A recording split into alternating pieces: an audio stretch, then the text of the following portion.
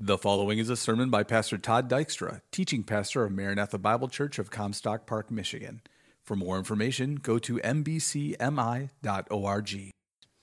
And then I encourage you to now open your Bibles to the book of Titus. Titus chapter 2. We are in a series this summer on the doctrine of sanctification. We are learning what the Bible says about personal holiness. We are wanting to be increasingly conformed to the image of Jesus Christ. We want to be a holy people. We want to be a people who take very seriously making progress in Christ-likeness. This is why we are saved. We have been brought to faith in Christ. If you're here today and you know Christ, you have come to Christ for the purpose of being conformed to the image of Christ. And so we're looking this summer at a number of facets of progressive sanctification. And we're doing this because I believe there's a lot of confusion today about this whole issue of sanctification. I think we've got, in many cases, the doctrine of justification correct. We understand that we're not saved by works, and we understand the reality of faith in justification. We understand that, and we look forward to glorification one day. We understand that. But in the intervening time, this period in between, I think there's a lot of confusion about this whole issue of progressive sanctification. And as I've been telling you over the last few weeks, I believe that much of this confusion has come about in large part due to an influence of what has been called Reformed free grace. Perhaps you're familiar with dispensational free grace, where there's been kind of an attitude in the past amongst some dispensationalists that salvation is non-lordship. It's just kind of a free grace thing. Just believe in Jesus, but there's no fruit in your life. You don't necessarily need to submit to the lordship of Christ. And so we've got this dispensational kind of free grace. But there's also been in the recent years, in the last decade or so, particularly the last 5 years, this emphasis on a reformed free grace. It's been called hyper grace sanctification. And it is a model of sanctification and holiness that largely focuses just on the grace of God. What God has done for us already in Christ. It is a movement that has been spawned out of a desire to resist this whole legalistic thing that can creep into the church. And we need to admit that certainly that's the case, that it is easy for legalism to creep into our lives. It is easy for legalism to take over and for us to be prone to thinking that we can earn God's favor on the basis of our performance. And so there's been this movement to counteract this movement away from that and a desire to avoid all forms of legalism and all forms of kind of behavior modification and cold, heartless, legalistic obedience. The desire is to avoid what is one person has called the plague of performanceism. A desire to move ourselves away from this legalistic approach to the Christian life and sanctification. And so it's an emphasis, this movement is, on the indicatives of Scripture, not the imperatives. It's an emphasis on the grace in the Word of God, not the law. It's an emphasis on what God has done for us in Christ, not what we are to do today in response. And so this is this kind of hyper-grace kind of movement that I believe has confused a lot of Christians today.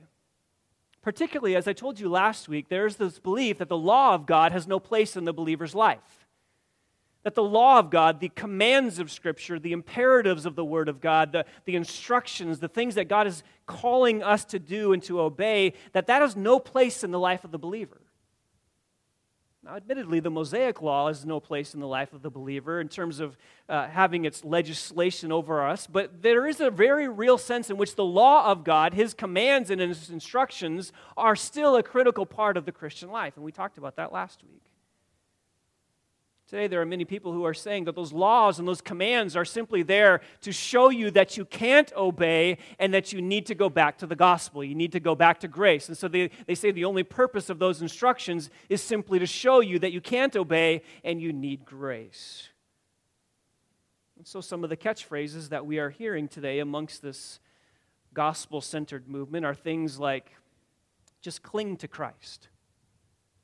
Just delight in the gospel. Just bask in grace. Just be joyful that you're already accepted in Christ. Just meditate on your justification and remember the gospel and be gospel-centered and contemplate the cross and preach the gospel to yourself and realize that you've been accepted by Christ by His law and His performance and what He's done, not our own. And so the desire behind this is to avoid this whole legalistic approach to the Christian life. And as I've been telling you, I believe that much of this is helpful. I believe that there has been a need to correct some of these things within evangelicalism. It's brought some well-needed correctives, and I'm grateful for that. I think there is a tendency in all of our hearts to lean towards legalism. We tend to just kind of want to check off boxes and think that we're good to go with God because we're performing, and God must be happy with us because we're doing certain things. And so the Christian life can often lead to moralism, and it can often lead to legalism, and it can often lead to a performance kind of mentality. And none of those things make us holy. We can obey the Scriptures and we can do what the Word of God says, but none of that can necessarily bring us to a level of holiness. And so this gospel-centered movement has helped us avoid that emphasis and that direction, the wrong direction. But as I've told you the last few weeks, I think this movement has swung the pendulum too far the other way. So in their effort to correct one side of this problem, they have swung the pendulum to the other side, to the other way, in the exact opposite direction. And I believe that this movement has taken us too far. We've gone from one ditch to the other. And what we're seeing now is an excessive emphasis on grace. I think what we're seeing in many circles today is an emphasis on grace that is unhealthy. It's unbalanced. It is emphasizing grace over law. It is emphasizing the indicatives over the imperatives. It is not properly balanced. And so my concern when we do that is when we swing the pendulum from side to side, you're going to have errors either way. And what I believe the potential errors are in this movement, when we begin to emphasize grace to the exclusion of the commands of God, is that you leave believers without really an understanding of how to pursue holiness in the Christian life. And so that's why I think this term hyper-grace is an appropriate term for this movement. It teaches us that a holy life will be the byproduct of just focusing on God's grace. It teaches us to just relax and bask in what Christ has done for us. And it almost makes grace this get-out-of-jail-free card. It makes grace almost this free pass. Well, I can just keep sinning because grace will abound, and grace will cover that, and grace will grant me the forgiveness that I need. And Paul says in Romans 6:1, shall we go on sinning that grace may increase? And what does he say? No, may it never be. And so my concern is that not only does this lead to a very passive approach to the Christian life, it has the potential of leading to antinomianism. It has the potential of leading someone to a very cheap form of grace where God's grace just gives us license for unholy living and a casual attitude towards sin and an aversion to the commands of Scripture. That is my fear. If believers embrace this entire movement, I'm concerned. So I think we need a corrective to the corrective. I think we need to bring it more balanced, and we need to bring it back to what a biblical understanding of grace is. Let me say it this way. Grace is not free in the sense that grace is a demanding grace. It is free in that God will give you it freely, but grace requires something of you in order to manifest itself in your life. True grace is a demanding grace. It will train you. It will teach you. It will cause you to pursue righteousness. It will cause you to pursue holiness. True grace will inevitably lead to obedience in your life, and the indicatives will necessarily lead to the imperatives. So grace is not free in that you can just kind of pull it out as a free pass anytime you sin and just wave it and say, look, I'm good to go because I've got grace. No, grace requires of us to live an obedient, holy life. I like what one writer says. He said, good works, obedience to Christ's commands, and encouragements and admonitions to be holy are necessary aspects of the Christian life. They are not necessary in the way the legalists suggest to earn favor with God. In fact, our works are worthless, totally impotent for that purpose. But obedience is a natural and inevitable and essential expression of love for Christ and gratitude for His grace. Now listen to this. He says, this is the chief practical lesson that we learn from the principle of grace. That grace compels us to love and good works. Grace constrains us to renounce sin and to pursue righteousness. And I think that's true. Grace compels us. It constrains us to renounce sin and to pursue righteousness.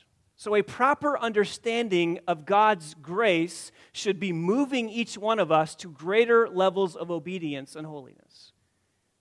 And I want to prove that to you from Titus chapter 2. If you're not there, turn there to Titus 2. You may remember a number of years ago when we, as a church, went through the book of Titus. It took us a number of months to get through this. And we want to return this morning to just a few verses at the end of chapter 2. Titus 2, verses 11 to 14. And I want to show you that grace does require something of you. That grace is meant to teach you. It's meant to instruct you. It's meant to exhort you. That's what grace does. And so the book of Titus, as you remember, was written by Paul to Titus, who was a church planter. He was on the island of Crete, and Paul left him there to establish the churches. And he's giving them all kinds of instructions in the book of Titus as to what healthy churches look like. And in chapter 1, he tells us what the requirements of an elder are, and what an elder is to do, and what the qualities of an elder are, and the character requirements of an elder, and the fact that they're to exhort in sound doctrine and refute those who contradict. That's what elders do, and if you're going to have a healthy church, you've got to have healthy elders. That's chapter 1. Then in chapter 2, he comes and tells us what the healthy people in the church like, you and me, what we look like. And what do we look like? Well, chapter 2, verse 2, he describes what older men look like. And then in chapter 2, verse 3, he describes what older women look like. And I'm not here to venture as to when you're older or not. I'll leave that to you. Then in verses 4 and 5, he tells us what younger women look like. And then in verses 6 through 8, he tells us what younger men look like. In verses 9 and 10, he tells us what slaves look like, or in our context today, what employees look like, because there's a relationship there between being employed by a boss and slavery. And I know sometimes you feel that way when you go to work. But he's describing for us what these qualities of these kind of people look like. And so he's listing for us the marks of godly church members. And then starting in verse 11, he describes for us why this should be the case. And I want you to notice at the beginning of verse 11, there's that little word for. For the grace of God has appeared. So he's going to justify his statements up to this point. He's going to describe for us why the church needs to be holy and why the church needs to manifest the holiness of God. And the reason he's going to cite for that is the grace of God. Look at verse 11. Let me just read this text. For the grace of God has appeared, bringing salvation to all men, instructing us to deny ungodliness and worldly desires and to live sensibly and righteously and godly in the present age, looking for the blessed hope and the appearing of the glory of our great God and Savior Jesus Christ, who gave himself for us to redeem us from every lawless deed and to purify for himself a people for his own possession, zealous for good deeds. I want you to notice that here in these verses, Paul says that grace instructs. Grace teaches. Grace moves us to action. Grace is not passive. Grace is not something that you just bask in and wait for God to just kind of wave a magic wand over you and make you obedient or holy or forgive you from everything just by taking advantage of grace. No, grace moves us to action. Grace compels us to obedience. And we'll look at that in just a moment. Look at verse 11. For the grace of God has appeared, bringing salvation to all men. He wants us to understand first, looking back at the grace of God which has appeared, and this is clearly a reference to the giving of Christ. God has sent Christ. The grace of God has appeared in the person of Jesus Christ. So we might say that grace is a person. Grace is not just this thing out there. Grace is a person, and grace is most manifest in the person of Jesus Christ. And this grace has appeared in Christ. Why? Look at verse 11. To bring salvation to all men. That's why it's come. Christ has come to bring salvation to all men. Doesn't mean that every single individual is going to be saved, but he has come to make salvation a reality for all who will place their faith and trust in him. And so grace has come in the person and work of Jesus Christ. Grace of God has come in the past to bring sinners to himself, to reconcile them to himself by his grace. That's God's grace in the past. And I think most of us here this morning probably understand this. There's not a lot of controversy about that. We understand that God has sent Christ. He sent Christ to pay the penalty for our sin. He sent Christ to die on the cross to remove his wrath against our sin. We understand that. There's not a lot of confusion about God's past grace. But I think the confusion comes in God's present grace. And I think there's a lot of confusion about how God's present grace works in our life today. And I want to take you through the rest of these verses. I want to give you 4 specific lessons that God's grace teaches us. If you're a believer, you are in the school of grace. If you are a Christian, your teacher is grace. And I want to lay out for you this morning the curriculum of grace. I want to show you what those who are in the school of grace need to learn and what grace specifically teaches us. And I want you to see specifically that the real fruit of divine grace, listen, is a holy life. The real fruit of grace is a holy life. So let me walk through these with you. 4 lessons that grace teaches us. Number 1, it teaches us to avoid worldly temptations. God's grace, in progressive sanctification, first of all, teaches us to avoid worldly temptations. Look at verse 12. This grace of God, verse 12, is instructing us to deny ungodliness and worldly desires and to live sensibly, righteously, and godly in the present age. And I want you to notice that very first word in verse 12. It is the word instructing or teaching or disciplining. And the idea here is that grace instructs, grace teaches, grace tells us what to do, grace trains us, grace educates us, grace provides us instruction. And the word here is paiduo, where we get the word pedagogical. And something that's pedagogical is something that teaches. And Paul wants us to understand here that grace teaches, grace instructs, grace compels. It's got a flavor of parenting. If you're parents, you understand this. You understand that at times in your parenting you need to teach and instruct and exhort and train your children, and yet there's also times in your parenting where you need to discipline and correct and refute and reprove, and both of those emphases are present in this word. Grace teaches, grace instructs, grace exhorts us, but grace also corrects us and disciplines us and reproves us when we get off the way. That's what grace does. That's what you do in your parenting. We, as you know, have 5 kids, 2 teens and 3 preteens.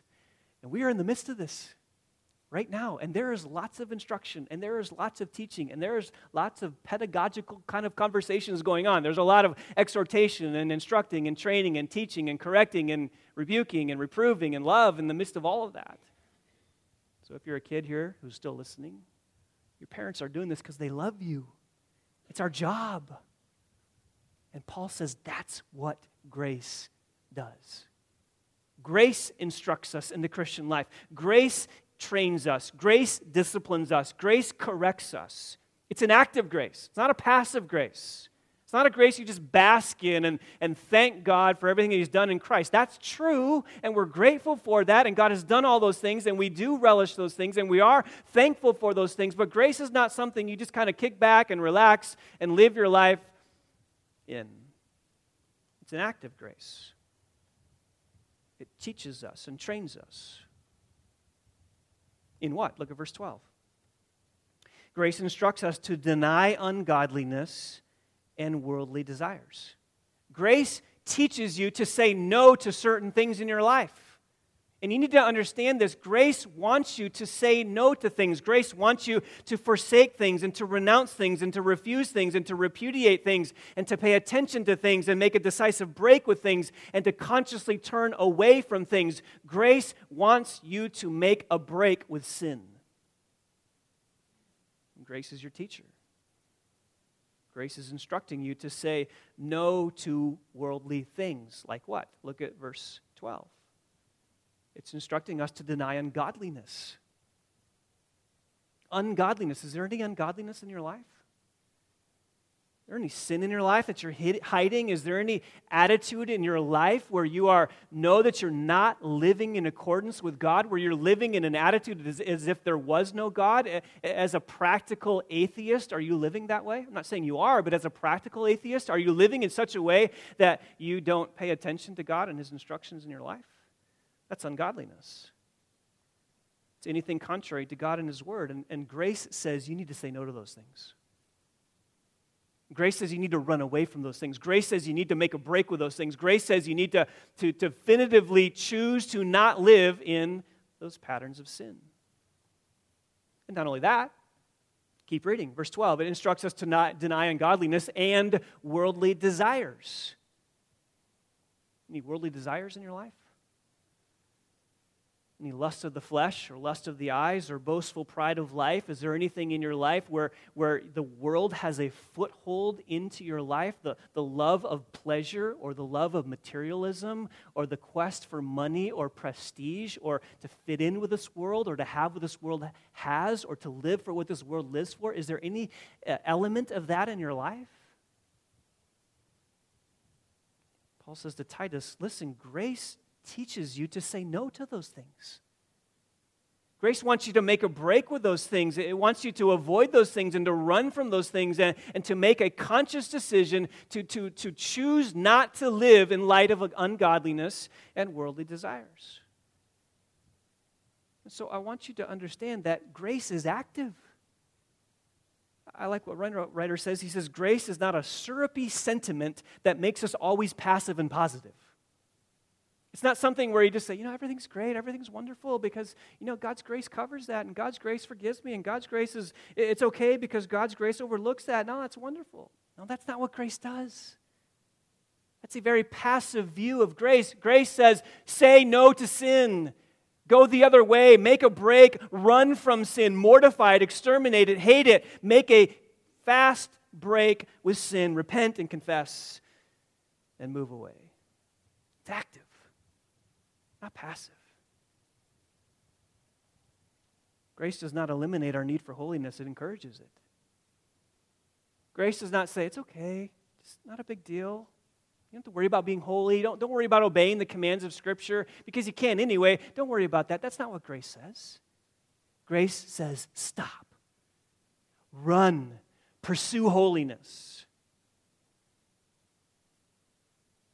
So in the face of worldly temptations, this is what God's grace wants you to do. So when you're there and you're faced with a temptation, when you're faced to look at something or do something that you know is sinful and you know is worldly and you know is ungodly, in that moment you need God's grace. But you don't need His grace primarily in the fact that you're going to sin and you're going to let grace cover it. You need grace in that moment to run away from it. That's exactly what God's grace does. It enables you to say no, to run, to strive in the power of the Spirit in the means of grace.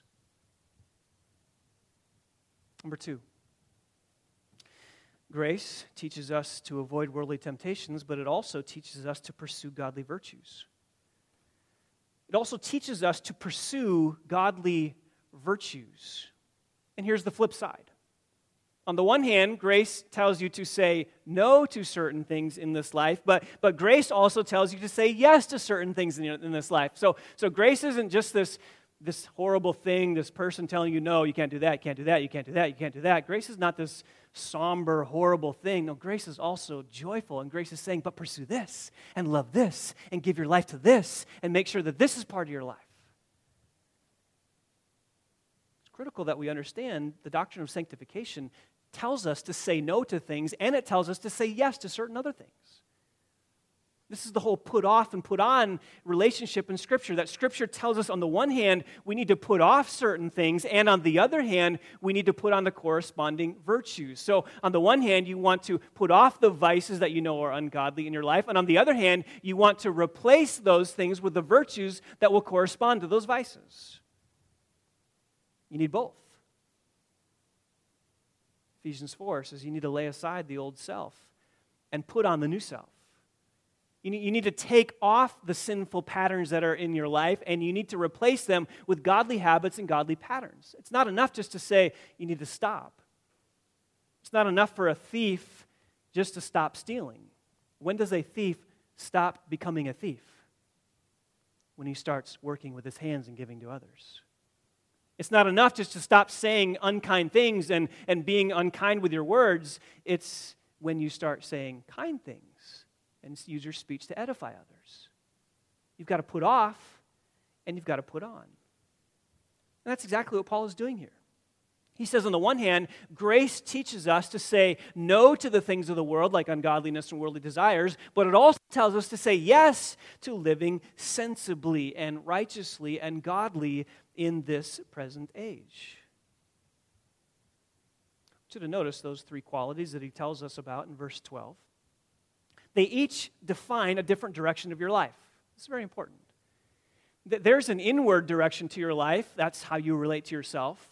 And there's an outward direction to your life. That's how you relate to others horizontally. And there's a upward direction of your life where you relate to God and your relationship with Him. And all three of these terms relate to one of those directions. So grace teaches us to be sensible. That's your relationship with yourself. And grace teaches you to be righteous. That's your relationship with other people. And grace teaches you to be godly. That's your relationship with God. Grace wants you to make progress in all of those areas. So let's look at these briefly. It wants us to say yes to what? Being sensible. Grace wants you to live sensibly. It wants you to live in such a way that your life is self-controlled, that is circumspect. It is a life that has kind of pulled in the loose edges of your life. It's the one life where you're living in a way that's reasonable and sensible and godly. It's a pretty important quality because Paul's listed it a number of times in Titus. Go with me back to chapter 1. And I want you to notice that in verse 8 of chapter 1, he tells us that elders need to be this. Chapter 1, verse 8, he says elders need to be hospitable, loving what is good, and sensible. An elder needs to be sensible. And then if you come over to chapter 2, in verse 2, older men are to be sensible. He says that older men are to be temperate, dignified, sensible. Older women are to be this. You can see this in verse 4 where it says that they may encourage the young women, and that word encourage is the word to be sensible. It's the verb. And then you can see that young women are to be this way. In verse 5, they're to be sensible. And the verse after that, verse 6, says young men are to be that way. Young men are to be sensible. You see the pattern? Sensible, sensible, sensible, sensible, sensible. God wants you to be sensible. God wants you to live your life in such a way that it makes sense. God wants you to live your life in a way that's reasonable. God wants you to live the self-controlled life where the loose ends of your life are reined in. It's the trimmed up life. The first time this word occurs in the New Testament, it occurs in Mark chapter 5 where the man in Gerasene was filled with demons. You remember this story back in Mark chapter 5. He had a demon, and he was so unreasonable that he was screaming. He was gashing himself with the stones. He was so strong that they couldn't bind him with chains or anything. This man was out of control. And so Jesus approaches this man, and Jesus commands this demon to come out of this man. And after this man had the demon cast out, it says this in Mark chapter 5, verse 15. It says, they came to Jesus and observed the man who had been demon-possessed, sitting down, clothed, and in his right mind. That's what it means to be sensible. to be in the right mind, to have the right mindset about what it means to walk in holiness. That's exactly what grace teaches us. Grace teaches you and me to be sensible so that we can be clear-headed and exercise cautious self-control and making sure that our life is not out of control. That's the relationship with yourself. That's the inward relationship. Look at the next one. Verse 12, it says you need to live sensibly and righteously. That's your relationship to others. Grace teaches you to have a right relationship with other people. It tells you to treat others with respect. It tells you to love others. It tells you to treat them the way Christ would. It tells you to live in harmony with others. It teaches you to resolve your conflict with other people. Grace teaches you to be at peace with all men. So, are you here this morning? And are you out of fellowship with someone? Have you offended someone? Have you done something that you know has broken a relationship with someone close to you? If that's the case, then to whatever degree you are able to, whatever you are able to in your power, God wants you by grace to go and resolve that, to deal with them in a way that's righteous. And then the third term describes your relationship with God. Grace teaches us to live godly in the present age, right now, where you're at, today in this life, where you are presently at in your relationship with God. Above all, He wants you to be godly. And this is the opposite of the term ungodliness in the first part of the verse. Ungodliness is asabeia, and godliness, or godly, is eusebeia. And so He wants you to put off ungodliness and say yes to godliness. This is what grace teaches you. Grace in your life is not a free pass. It's not something you can just say, well, I really messed up there. I guess grace covered that. That's true. Grace does that. But grace is not a get-out-of-jail-free card. Grace says, pursue holiness. Strive for godliness. Put in some effort. It trains you. It instructs you. It sanctifies you. It teaches you. It's a demanding grace. It's an active grace. It's not some form of passivity that you can just bask in. It is an active grace that drives you and compels you and I to live a life of holiness. Is that true in your life? Is grace teaching you?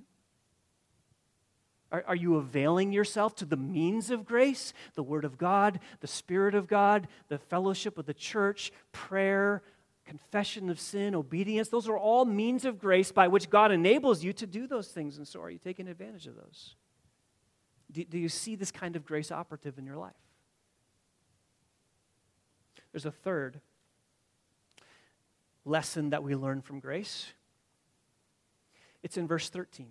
Grace teaches us to anticipate Christ's return. Grace teaches us not only to avoid worldly temptations and to pursue godly virtues, grace also instructs us and teaches us to anticipate Christ's return. This is so good. Look at verse 13. Looking for the blessed hope and the appearing of the glory of our great God and Savior, Christ Jesus. Grace teaches you to look ahead to the return of Christ. Grace says you need to live your life in light of the fact that at any moment, Christ could be here. From the earliest days of the church, believers have held out hope that Christ could be here at any moment. Just read the New Testament epistles, and what was their expectation? What was their hope? Their hope was Christ could be here at any time, at any moment. This is the doctrine of imminency. The fact that Christ could appear. He could appear right now. Do you realize that? He could come right now. He could come today when you're driving home and you're heading to Chick-fil-A. He could appear. He could... Maybe not Chick-fil-A. Maybe well, they're not open on Sundays. That's not going to work. Scratch that. Remove that from the tape. You want to be at Chick-fil-A on Sundays.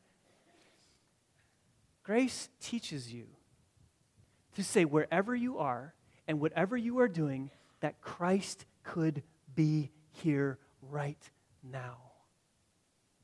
That's what verse 13 says. looking for the blessed hope. The blessed hope here is a term for the second coming, and then he defines it, and the appearing of the glory of our great God and Savior, Christ Jesus. Grace says, listen, look forward to the fact that at any moment you could be in the presence of Christ because he could return at any minute. And the reality of that should prompt us to live a holy life. Let me say it another way. Do you want to be doing something that you shouldn't be doing when Christ shows up? Do you want to be engaged in something, some activity, some sin, some passion, some whatever, and Christ shows up? The blessed hope in the appearing of Christ should promote in us godly living. It should promote in us holiness. In other words, the hope of Christ's imminent return is the hinge upon which our holiness turns. You need to live every moment of every day as if Christ's feet could hit this earth and he could appear, and suddenly, before you know it, you're in the presence of Christ. It's always been the case that the coming of Christ purifies us. That was the case in the first coming of Christ, and that is the case in the second coming of Christ as well. Let me just give you a couple illustrations of this from the first coming of Christ. Simeon, that man who was told that he would not see death until he saw the Messiah, way back in chapter 2 of Luke, says he was looking for the consolation of Israel. And that word looking is the exact same word as the word looking here in Titus 2, verse 13. He was looking for the consolation of Israel. He was with a great excitement and anticipation looking forward to the first coming of Christ. And what kind of man was Simeon? Luke 2, verse 25 says he was a righteous and devout man. Why? Because he was looking forward to the coming of the Messiah. And it affected how he lived. How about Anna? Anna, just a few verses later in Luke chapter 2, says she was looking for the redemption of Jerusalem. And again, that word looking is the same word as looking here in Titus 2, verse 13. She was looking forward to the redemption of Jerusalem, meaning she was looking forward to the first coming of Christ. And what kind of woman was Anna? She was a woman who never left the temple, serving night and day with fastings and prayers. She was a godly woman. You want to know why she was a godly woman? Because she knew at any moment the Messiah could come. How about Joseph of Arimathea?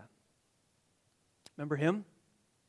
The man who took the body of Jesus off the cross and put it in his tomb. It says in Luke chapter 23, verse 53, that he was waiting for the kingdom of God. Actually, verse 51, he was waiting for the kingdom of God. He was waiting for what God was going to do through the Messiah. And at that point, he didn't know what was going to happen. He didn't know whether Christ was going to resurrect and establish his kingdom. He couldn't have known what it was, but he was looking forward to the kingdom of God. And that term waiting in Luke chapter 23 is the same word here as in Titus 2, verse 13, looking. And what kind of man was Joseph of Arimathea? It says in verse 50, he was a good and righteous man. You get the point?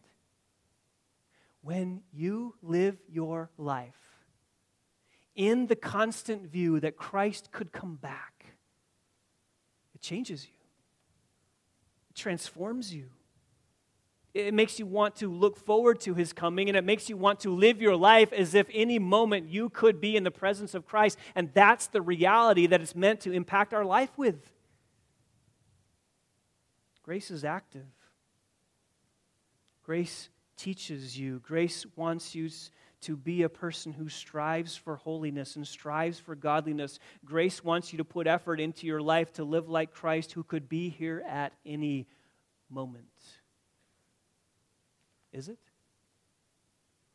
Is that taking place in your life? Or have you kind of bought into the contemporary evangelical attitude towards grace, that it's a passive thing that you can just kind of bask in and relish in and relax in? Grace is active. And grace teaches you to anticipate Christ's return. Number 4, here's the last one. Grace not only teaches you to avoid worldly temptations and pursue godly virtues and anticipate Christ's return. At number 4, it teaches us to practice good works.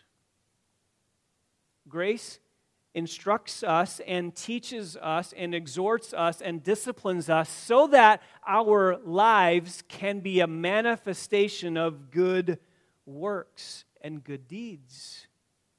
You say, wait, we're not saved by good works. Absolutely. We are not. You are not justified by the works of the law. You are not saved by your works. You do not come to Christ in any fashion and in any way through your good works. Not at all. But you are saved for good works. Ephesians 2, verse 10 says that we are His workmanship, created in Christ Jesus for good works, which God prepared beforehand so that we would walk in them. If you're a believer, God has actually prepared good works for you to live in, and grace teaches you to live in those. So good works don't save you, but good works are the fruit of your salvation. You are saved by faith alone, but not a faith that is alone. You're saved by grace, but not a grace that is alone. You're saved by a grace that teaches you to pursue good works. Look at verse 14. Verse 14 says, who gave Himself, speaking of Christ, for us to redeem us from every lawless deed and to purify for Himself a people for His own possession, zealous for good deeds. Not only did God give Christ, Christ gave Himself. That's what verse 14 says. Christ gave Himself. And why did He give Himself? Two reasons. He gave Himself to redeem us from every lawless deed, to buy us back, to set us free, to ransom us from the lawlessness that we were stuck in by our sin, that all we could do was disobey the law of God. And so Christ came to liberate us, to ransom us, to pay the price, to set us free from every lawless deed. And secondly, to purify for Himself a people for His own possession. You understand that that's why God has saved you? To be pure? To be holy? To be a people that when God looks at you as His own possession, He says, those are mine, and you can tell they're mine because they're pure and they're holy and they're living a life that manifests it. The word purify is the word katharizo, where we get our word catharsis, which is a cleansing, a cleaning, something that happens to kind of clean you and cleanse you. That's exactly what Christ has done. Christ has cleansed you. He has washed you clean. This is the new covenant promise that you will be clean. He will give you a new heart and a new spirit, and He will cleanse you. Go back to Ezekiel 36 and 37. That was the promise of the new covenant. God said, I'm going to sprinkle clean water on them and give them a clean heart. That's exactly what's happened. Christ has cleansed you. He's purified you. He's made you a new person. That black heart is now white. What's the point of all this? Look at the end of verse 14. The whole point is so that you and I would be zealous for good deeds. Zealous, zelotes in Greek, where we get the word zealot. And what's a zealot like? You ever met a passive zealot? There is no such thing. There's no such thing as a person who's zealous for something but extremely passive. That the very nature of being a zealot is someone who's aggressive, someone who is striving for something, someone who is burning with zeal, someone who is contending for something earnestly. A zealot is not just relaxing. They're not just basking in something. A zealot is out there pursuing it actively. And Paul says to Titus, you need to teach the people that that's what grace teaches you. Grace teaches you to be zealous for good works. Zealous for holiness, zealous for godliness, zealous for righteousness. Look at how prevalent this theme is in this book, just very quickly, and then we'll end with this. Look at chapter 2, verse 7. Look what he says to the young men. Young men, listen up. Urge the young men to be sensible in all things. Show yourself to be dignified, or show yourself to be an example of good deeds with purity and doctrine dignified. Young men, is that you? I'll do this, although I probably shouldn't. If you're under 60, you're probably a young man. Some of you are rejoicing. You ought to be an example of good deeds. You ought to be an example of a dignified life. You ought to be an example of a sensible man. Your life ought to be dominated by the works of God and the Spirit in you and through you. Look at chapter 3, verse 1. as those who are subject to our government. Remind them to be subject to rulers, to authorities, to be obedient, to be ready for every good deed. Are you marked by that? Are you a citizen of the country who's willing to submit to the government and be an example of good deed even when you don't like what the government's doing? You need to be an example of good deeds. Look at verse 8. Chapter 3, verse 8. This is a trustworthy statement, and concerning these things I want you to speak confidently so that those who have believed God will be careful to engage in good deeds, because these things are good and profitable for all men. Look at verse 14. Our people must always learn to engage in good deeds to meet pressing needs so that they will not be unfruitful. You get the point? God has saved you so your life would be different. God has saved you so that now grace will instruct you and grace will teach you and your profession can be put into practice. And Paul wants us to understand here that grace is active. It's passive. It's not passive. It is active. It is instructing you. It is teaching you. And grace does not rule out any kind of good works. Grace compels you to good works. Grace compels you to a life of holiness. Grace compels you to a life that manifests His grace. That's the school of grace. That's the school you and I are in. And I want you to understand this because I want us to be people who champion God's grace. Let's be people who love God's grace, but let's be sure that when we say that, we know what we're saying. Let's be those people who are sure that the grace of God, when we say that, is what we love and it teaches us to be holy and godly. When we say that we love the grace of God, don't use that as a passive pass to get you past your sin. Say, we love grace because grace is compelling us to godliness. Is that true in your life? May we be a people who appropriates this grace and lives it out. Would you pray with me? Lord, we thank you for this clarification on what grace is. And Lord, if we're honest, we'll all confess that at times we have taken advantage of grace. At times we have presumed upon your grace. At times we have thought, well, I can do this because grace covers that. Lord, that leads us to antinomianism. So help us, Lord, to fight that. Help us to flee from that kind of attitude towards grace. And help us to be discerning as we're reading today in our culture and our Christian authors and Christian writings. Lord, help us to be discerning about this. Help us to be a people who understand grace and understand that grace is teaching us and compelling us to a life of holiness and obedience. May we be those who are schooled by grace, living as if Christ could be here at any moment for your glory and for your honor. It's in Christ's name we pray. Amen. You've been listening to a sermon by Pastor Todd Dykstra, teaching pastor of Maranatha Bible Church in Comstock Park, Michigan, where we exist to display God's glory, declare God's truth, delight in God's Son, and disciple God's people. No part of this digital file may be reproduced or distributed without prior written consent. For permission, go to mbcmi.org.